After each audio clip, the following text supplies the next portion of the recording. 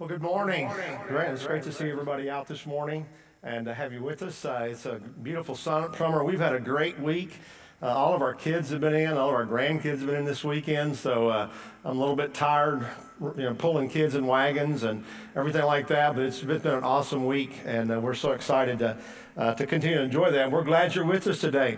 A few weeks ago, we began a study on the book of 1 Peter. And we said that 1 Peter is so relevant because it's a lot like the world that we're living in today. Just a strange, odd world and odd time for all of us. But we have a great God. And, when you look at the media and you kind of look at the news, you see some of this weirdness going on. And a part of me is always kind of wondering, like, what in the world is happening with our culture today? I mean, what goes through the minds of some businesses and organizations that make foolish decisions that almost seem to alienate their clientele? I mean, we all know about Bud Light, right? And we know about Target. And the most recent one seems to be the Dodgers baseball team. And if you haven't heard about this, a few weeks ago, they had a Pride Night they hosted where they honored a group that were called the Sisters of Perpetual Indulgence, which is an LGBT group who are literally involved in acts and ways that are blasphemous to the Christian faith. They dress up as drag nuns in a disgusting manner. They sexually dance on crosses and crucifixes. And so the Dodgers gave them a Community Hero Award. And if you read about that, you know that when they actually gave it to them, the stadium was nearly empty, but outside there were thousands of people who were gathering and kind of rallying against the pregame ceremony. They were singing worship songs and they were praying, kind of worshiping. By the way, that night, the Dodgers lost the game 15-0, which was the worst loss in 125 years. I mean, so that surely was a sign to them. Seems to me like they kind of lost all the way around that night. But I just don't understand some of the things that are done. We're just kind of scratching our heads about why businesses and organizations, why don't you just sell what you sell or do what you do and stay out of the culture wars? We don't understand that. But, sometimes it seems like to us, as I used to hear long ago, that the world's kind of gone to hell in a handbag. And, it just seemed kind of crazy and intentional. By the way, I think that phrase comes from Zechariah, comes from the Bible. Zechariah chapter 5, where Zechariah had a vision of a wicked woman in a basket. I think that's where that phrase actually came from. So it really is kind of crazy. It does a casual, intentional way that our world seems to be spiritually declining. And in the midst of all that, I think that's a reminder to us that as believers, we have to be aware, we have to be intentional, and we're called to live in a very different way from the rest of the world. So in this study of 1 Peter now, we've been talking about how to live in an increasingly pagan culture. As we see what's happening around us, how do we keep our heads? How do we, when it seems like the whole world's losing their minds, how do we keep our minds? So today we're in chapter 3, the second part, beginning with verse 8. And here's what Peter writes to us. He says, "Finally, all of you be like-minded, be sympathetic, love one another, be compassionate, humble. Do not repay evil with evil or insult with insult. On the contrary, repay evil with blessing, because to this you were called, so that you may inherit a blessing. For whoever would love life and see good days must keep their tongue from evil and their lips from deceitful speech. They must turn from evil and do good. They must seek peace and pursue it. For the eyes of the Lord are on the righteous, and his ears are attentive to their prayer. But the face of the Lord is against those who do evil." So Peter's giving us some advice about how do we respond when we see this kind of craziness going on around us, when sometimes we as just believers who quietly live a peaceful life, how do we respond when people treat us poorly? And notice the phrase that kind of jumps out, first of all, that comes to responding to a pagan culture is this: do not repay evil with evil or insult with insult. This is how we ought to respond. So in a culture in that day where the principle was an eye for an eye and a tooth for a tooth, these words kind of came out, and these words were kind of irrational. These were a shock. They were countercultural in that day.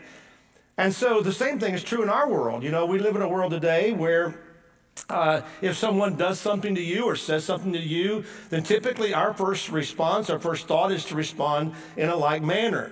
We're going to do it back to them. We're going to respond like we've been treated. But let me ask you, does it ever really end there if we do that? It's not like you did it to me, I did it to you, okay, we're good, we're even. It doesn't end there. Typically, things are ratcheted up. That person feels like you overreacted, which you probably did, and then they ratchet up the situation, and it doesn't resolve things. So returning evil for evil never resolves the situation. It almost always makes things worse. And even beyond that, it also shows that we are no different from the rest of the world.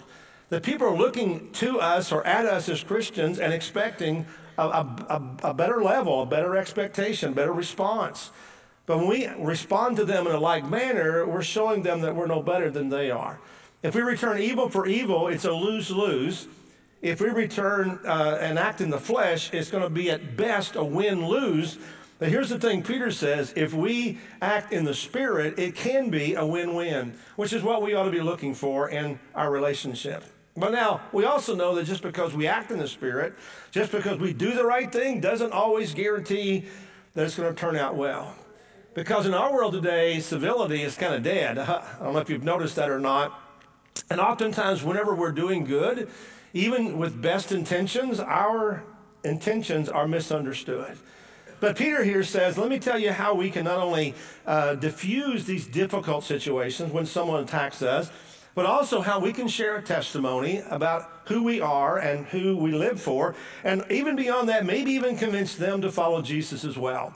Because our job is not to respond to the culture as it treats us, but instead to show them how Jesus would respond. And so he gives a list here of several reactions that begin with a humble heart and a humble attitude. So that's where we have to start. And throughout this letter already, we've talked about several different topics about marriage and about responding to our spouse. Maybe things aren't always best. Last week, beyond that, we talked about suffering for doing good. We're going to continue that vein and thought throughout the rest of the book. But right now, Peter says you have to have a humble heart, a humble attitude, and have the mind of Christ. And a couple things he says. First of all, have unity of mind. Have unity of mind. Wouldn't it be great if we all agreed on everything? It would be awesome if you all thought like I do. But that isn't always true, right? I could be wrong. We'll talk about that in a moment, right? But we don't agree on everything. We really don't. But here's the thing. We can have a relationship with people without agreeing on everything. We can have a relationship with them even though we may disagree on some things. It's kind of interesting. Our country is currently split about 50-50 on a lot of different things. If you read the news, you'll in polls, you're about 50-50, and both sides are adamant about what they believe. So if we were to ban compliant and agreement on everything, we would already cut out about 50% of the people in our lives, you know? So that 50%, if we said we only can be friends if we agree on everything. Now, there obviously are some issues that we need to hold the line on. We need to be what some have called closed-handed on these things. And these are issues, I believe, primarily that deal with the person of Jesus Christ and who they are and the values and the truth of his word. So we're kind of closed-handed on those things. But there are some issues that we can be open-handed about, that we can say, okay, I'm going to lay this out there. You probably or may not agree with me on this, but that's all right. We can still be friends. We can still work together. We can still be unified. Because the reality is that none of us, we're never going to find two people who agree totally on everything. So we need to have a unity of mind and openness to say, unless it has to do with salvation and Jesus Christ, let's kind of have an open mind and open thought about that. The second thing he says we need to have for people is sympathy. Sympathy says, I really want to understand you so I can help you. The first cousin of sympathy is empathy. And that's where it says, I'm going to go as far as to put myself in your shoes. I'm going to try to understand exactly how you're thinking so I can best help you and we can have a relationship. You know, I think today in the world there are a lot of hurting people. There are a lot of people that are struggling and they're hurting for one reason or another. And maybe you heard someone say in the past, but hurting people hurt people. When you're hurting, you are likely to hurt people back. And we got to understand that. We got to just realize that our culture is hurting. People are hurting. They're going to strike out. We need to have sympathy, empathy for them. And if we take the time to listen to them and get to know them and understand them, it makes a huge difference. And in some cases, we may even find out that we have more in common than we thought, and we actually can reach out and build a relationship. I know of people that I thought that we would never agree and have, a conversation about, a positive conversation about anything, and yet, when you take the time to listen and hear them, You understand that, wow, we do have much more in common than we thought. And we also need to stop trying to win arguments and start trying to win the person, especially as believers. It's more important to win the person to Jesus than it is to win an argument with that. So we have that sympathy. Thirdly, Peter says we need to have brotherly love. And this is kind of caring for people that are unlike you in a way that you might care for your family, or maybe even better. Sometimes we don't treat our family that great. So we need to treat our family well, but treat other people as well and show brotherly love. In a family, you may have conflict, but you have a deeper commitment than just the conflict. And so you go beyond that and you build a relationship. You forgive and you try to move on a relationship. Notice Peter doesn't say that you're to have brotherly like you like everybody, because the reality is there are people we don't like, we don't care for. And if we're looking for that brotherly like only, that's going to be dependent upon you or them. And we are different, and so there are going to be some issues and perhaps how they treat you. But if you love them, it doesn't depend on either one of you. It depends upon God. So instead of just liking that person, you love them with the love of God. And you can like someone intermittently, which we normally do. That's what families like a lot. We like them sometimes we don't. But we can love them all the time.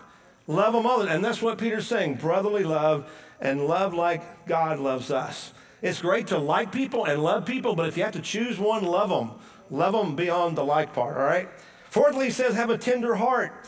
The Bible says that everything comes from the heart. Every word, every emotion springs from the heart. And the Bible tells us that we should have a soft heart, but we should also guard our heart.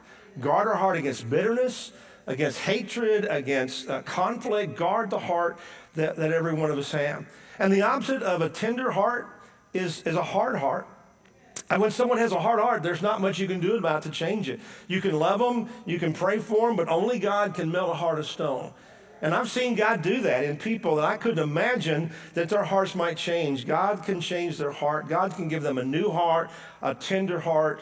And he's the example, right? Because he has a tender heart toward us. He is open and receptive to us. And God wants us to have the same heart toward other people.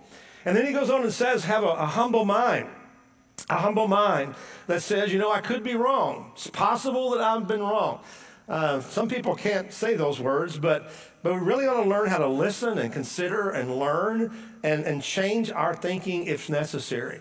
Let me hurry to say this, that this has to be based on the truth of God's word, that we don't shift with the wind of the world that happens all the time in culture, but there may be some little things that we believe that aren't really in the Bible one way or the other that we may need to think about and listen to someone. We live in such a polarized world today that it's really refreshing when somebody can say, well, let's talk about that. I never thought about it your way. Let me hear your viewpoint and concede that perhaps I might be wrong. And then he says, endure evil deeds and reviling words.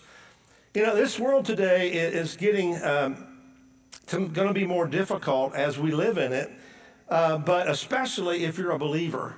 If you're a believer more and more, and this is kind of what Peter's been talking about as he was writing to the church, the early church, their world was getting more difficult to be a Christian in.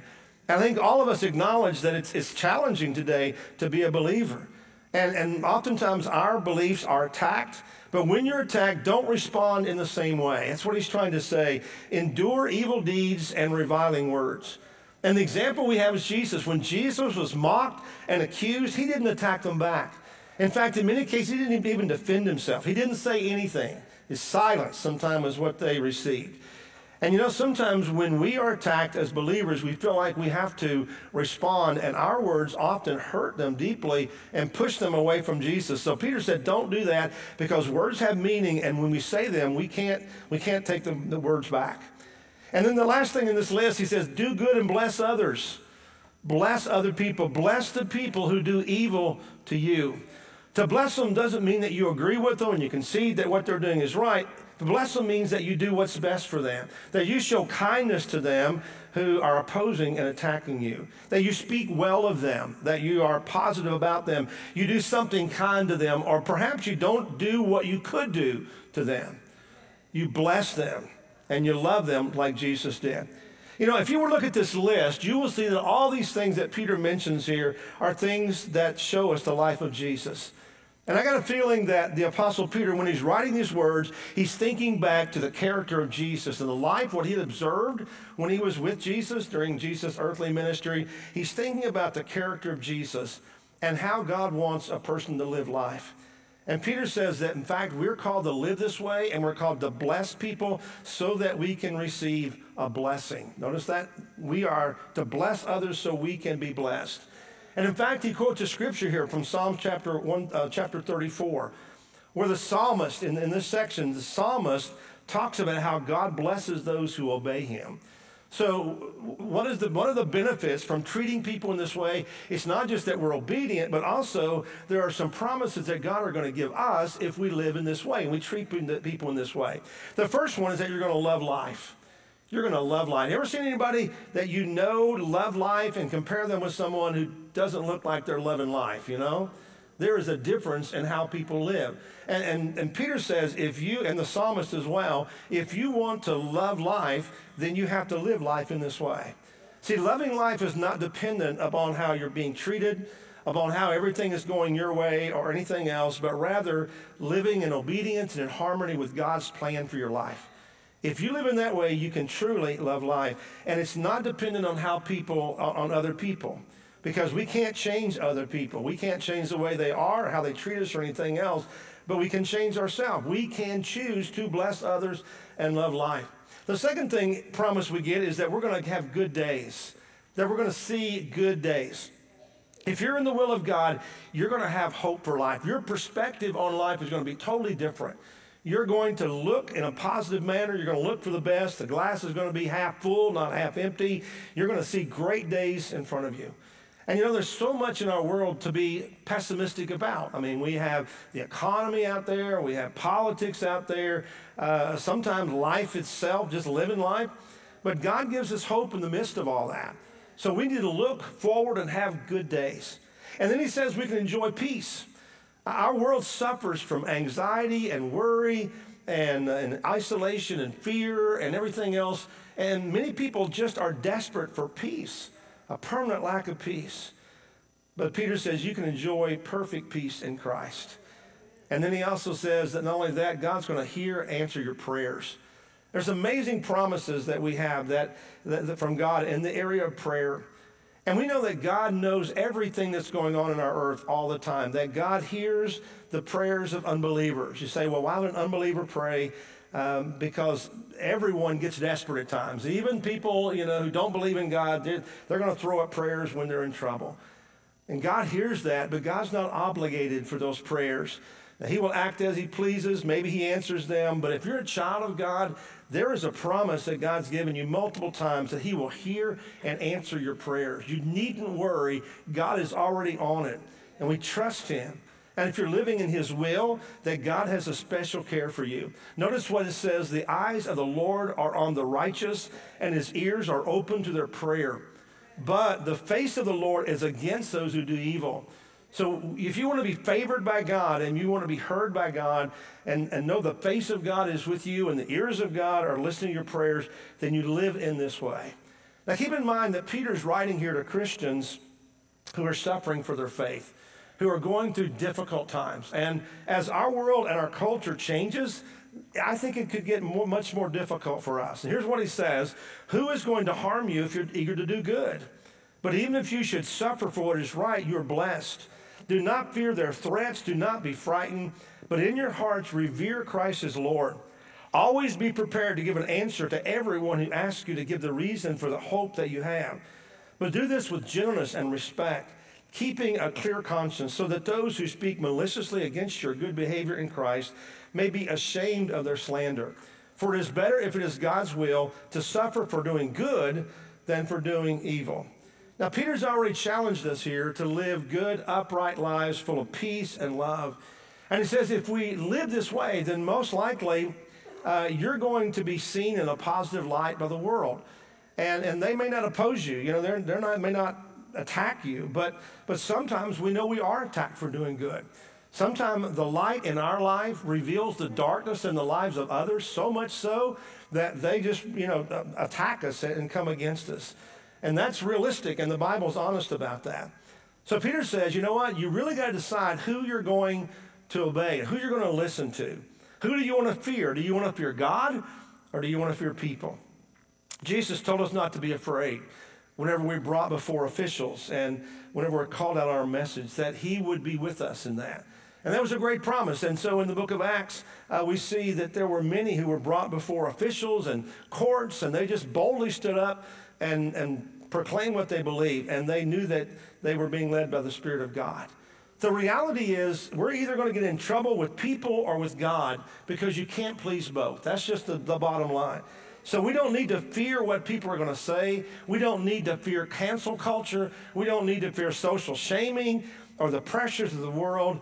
Instead, the Bible says we need to fear and revere Christ and set him apart as holy in our hearts. You know, so many times in the Bible, we're warned against the danger of apostasy. Apostasy means falling away from the truth because sometimes people fear man more than they fear God. Or maybe they love the world more than they love God. And the battle is real. It's going to rage in our life. If you are a young believer, understand that the battle is real and it's probably going to get worse in your life. In fact, when you give your life to Christ, you put yourself up as a target for Satan because he's beginning to lose control over your life. So be real, be realistic to know that the battle's going to be there. But there's some things to remember here and some things we can learn. And Peter says, listen to this, young believers. Listen to this, struggling if you're challenged in your faith right now. Remember this, and maybe it will give you some hope. First thing he mentions is that your worst misery will probably be your best ministry. You know, the Apostle Paul, think about his life, said that Christ's strength was made perfect in our weaknesses. You know, Paul understood that because he was an opposer. He was against Christ, and that made him miserable to see it. And God turned it around and made his platform or have made his testimony strongest because of where he had been. And, you know, we see that as well in our Celebrate Recovery. I was thinking about that the other day, that God may take what we struggle with and make it our ministry. And so in our Celebrate Recovery, it's amazing. I mean, sometimes 40, 50 people back on one Thursday nights that come in. Celebrate Recovery are for those who are struggling with habits and addictions and struggles in their life. But God oftentimes takes that biggest struggle that we have and turns it around for his ministry and uses that in a powerful way. And so your biggest misery, your biggest struggle in life may be what God actually uses to impact the lives of other people. The second thing we notice is that your Christian convictions will be tested in life's battles. That what you believe will be tested. And sometimes what you believe the most will be questioned by the world. When you hear the world's view and you hear the defenses of sin, you may even begin to second guess yourself. And you may want to do a reality check and because it sounds logical and reasonable, but you need to check it with the truth, the Word of God. And it's going to be so much easier to go along with the world, but you have to hold to your convictions and what you believe. So understand that your Christian convictions will be tested in this world. Also remember that whenever you're struggling and you're being attacked or you're in conflict with people in relationships, and that is that relationships are more important than the issue. If you want to try and correct someone, before you do that, build a relationship with them so they know it's for their good and not for your ego, not you're just trying to win. We talked earlier about not trying to win arguments, but to win people. And the only way you can win people is to have a relationship with them. Here's another suggestion. Live your faith out and then explain it. So you need to have both the example of your life and the word that you share and communicate. Neither one of them alone is enough. You can't just have an example of your life and be silent, and you can't just talk about it and not live it out. Explaining your faith without living it out is hypocrisy. Living your faith out without explaining it is probably not going to be understood. So whenever we are brought before people or whenever we are called to explain or defend our faith, we need to have a relationship with them and connection, but we also need to be honest. And the Bible says that be able to share what you have in a way that's gentle and respectful so that people can understand and listen to you. And then the last thing I think is important is let the message be offensive, not the messenger. Let the message be offensive. You know, the gospel is offensive. When you tell people we all sin and we all need Jesus, that's offensive. Telling somebody they're wrong is a hard thing to take. But we don't have to be offensive in the way that we do it. And I think sometimes as Christians, we've lost sight of that. I've known people who were in the battle to tell you how bad you were, but they never showed any personal weaknesses. They never acknowledged that they were struggling too. So if you're going to share Jesus, let the message be the one that offends, not you. Do it gentle and respectful, even as we condemn sin. And then Peter closes this chapter out by reminding us that Jesus suffered too, that Jesus suffered for us, that he had a lot of opposition. And he says, for Christ also suffered once for sins, the righteous for the unrighteous, to bring you to God. He was put to death in the body, but made alive in the spirit. After being made alive, he went and made proclamation to the imprisoned spirits, to those who were disobedient long ago when God waited patiently in the days of Noah while the ark was being built. In it only a few people, 8 in all, were saved through water. And this water symbolizes baptism that now saves you also. Not the removal of dirt from the body, but the pledge of a clear conscience toward God. It saves you by the resurrection of Jesus Christ, who has gone into heaven and is at God's right hand with angels, authorities, and powers in submission to him. So he changes gears a little bit here in this last verses of this chapter, but he talks about Jesus. And he talks about the importance of us identifying with Christ, because it took Jesus suffering and being crucified in order for us to come to God. We could not come on our own. Only Jesus could do that and make the way. That he was put to death in the body, but was made alive in the spirit. And the reference here to Noah is kind of interesting. Most of us know the story of Noah. During Noah's day, the world was so wicked that God called Noah, a man who found favor in God's sight, called him to build an ark in order to preserve creation, to take the animals, 2 of each kind, while the earth was being flooded and while the wickedness was being destroyed. And if you know the story, you know that Noah not only built an ark, but he also preached for 120 years. That would be kind of discouraging, to be honest with you, because no one outside of his family responded. And during that time, you can imagine he was ridiculed and mocked and called crazy and suffered probably even persecution. There were a lot of people who just rejected his message and the call to repentance. And maybe you might, sounded logical in that day because they'd never seen a flood.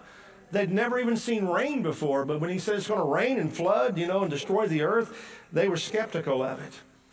But Peter says that the Spirit of Jesus preached through Noah, to the unbelieving people of his day who were imprisoned by their sin and then didn't see the big picture. And then we also know that as a result, only Noah, his wife, sons, and their wives, all in total 8 people in all, only those people were saved. And what he's saying here is they were saved through the water or by the water as the ark lifted them and the animals above the destruction. That people were destroyed by the water and the floods, but the water saved Noah and his family and the animals. And he says this water symbolizes baptism that also saves us as well. Hear that baptism is a big part of our relationship with God. Baptism saves us not by the washing away of dirt from the body. I hope you did that at home in the shower, that's where we do it. But baptism saves us, it says, by giving us a clear conscience toward God. The baptism is an act of obedience, which is commanded to every person who comes to Christ. Everyone who wants a relationship with Christ is commanded to do so. It's not optional. And Jesus modeled baptism even though he didn't have any sin of his own.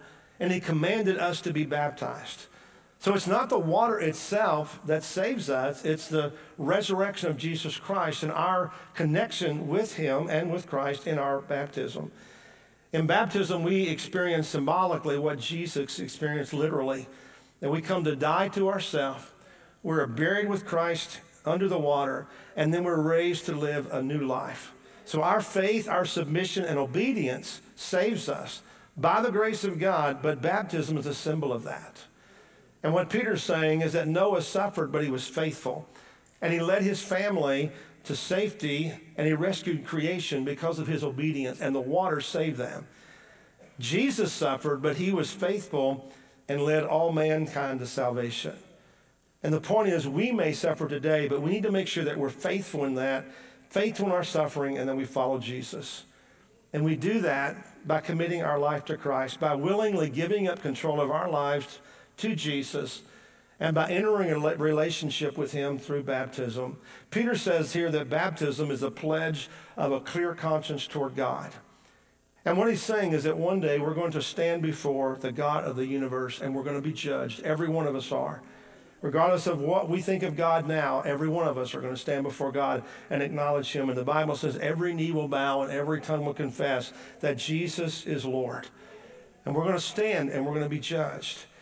And the questions are going to be, did we make a decision to give our lives to him while we were on the earth? Did we ask him to forgive our sins and take them away? Did we do what he asked us to do? Do we have a clear conscience before God, having been obedient to everything that he asked us to do? Let me just say this.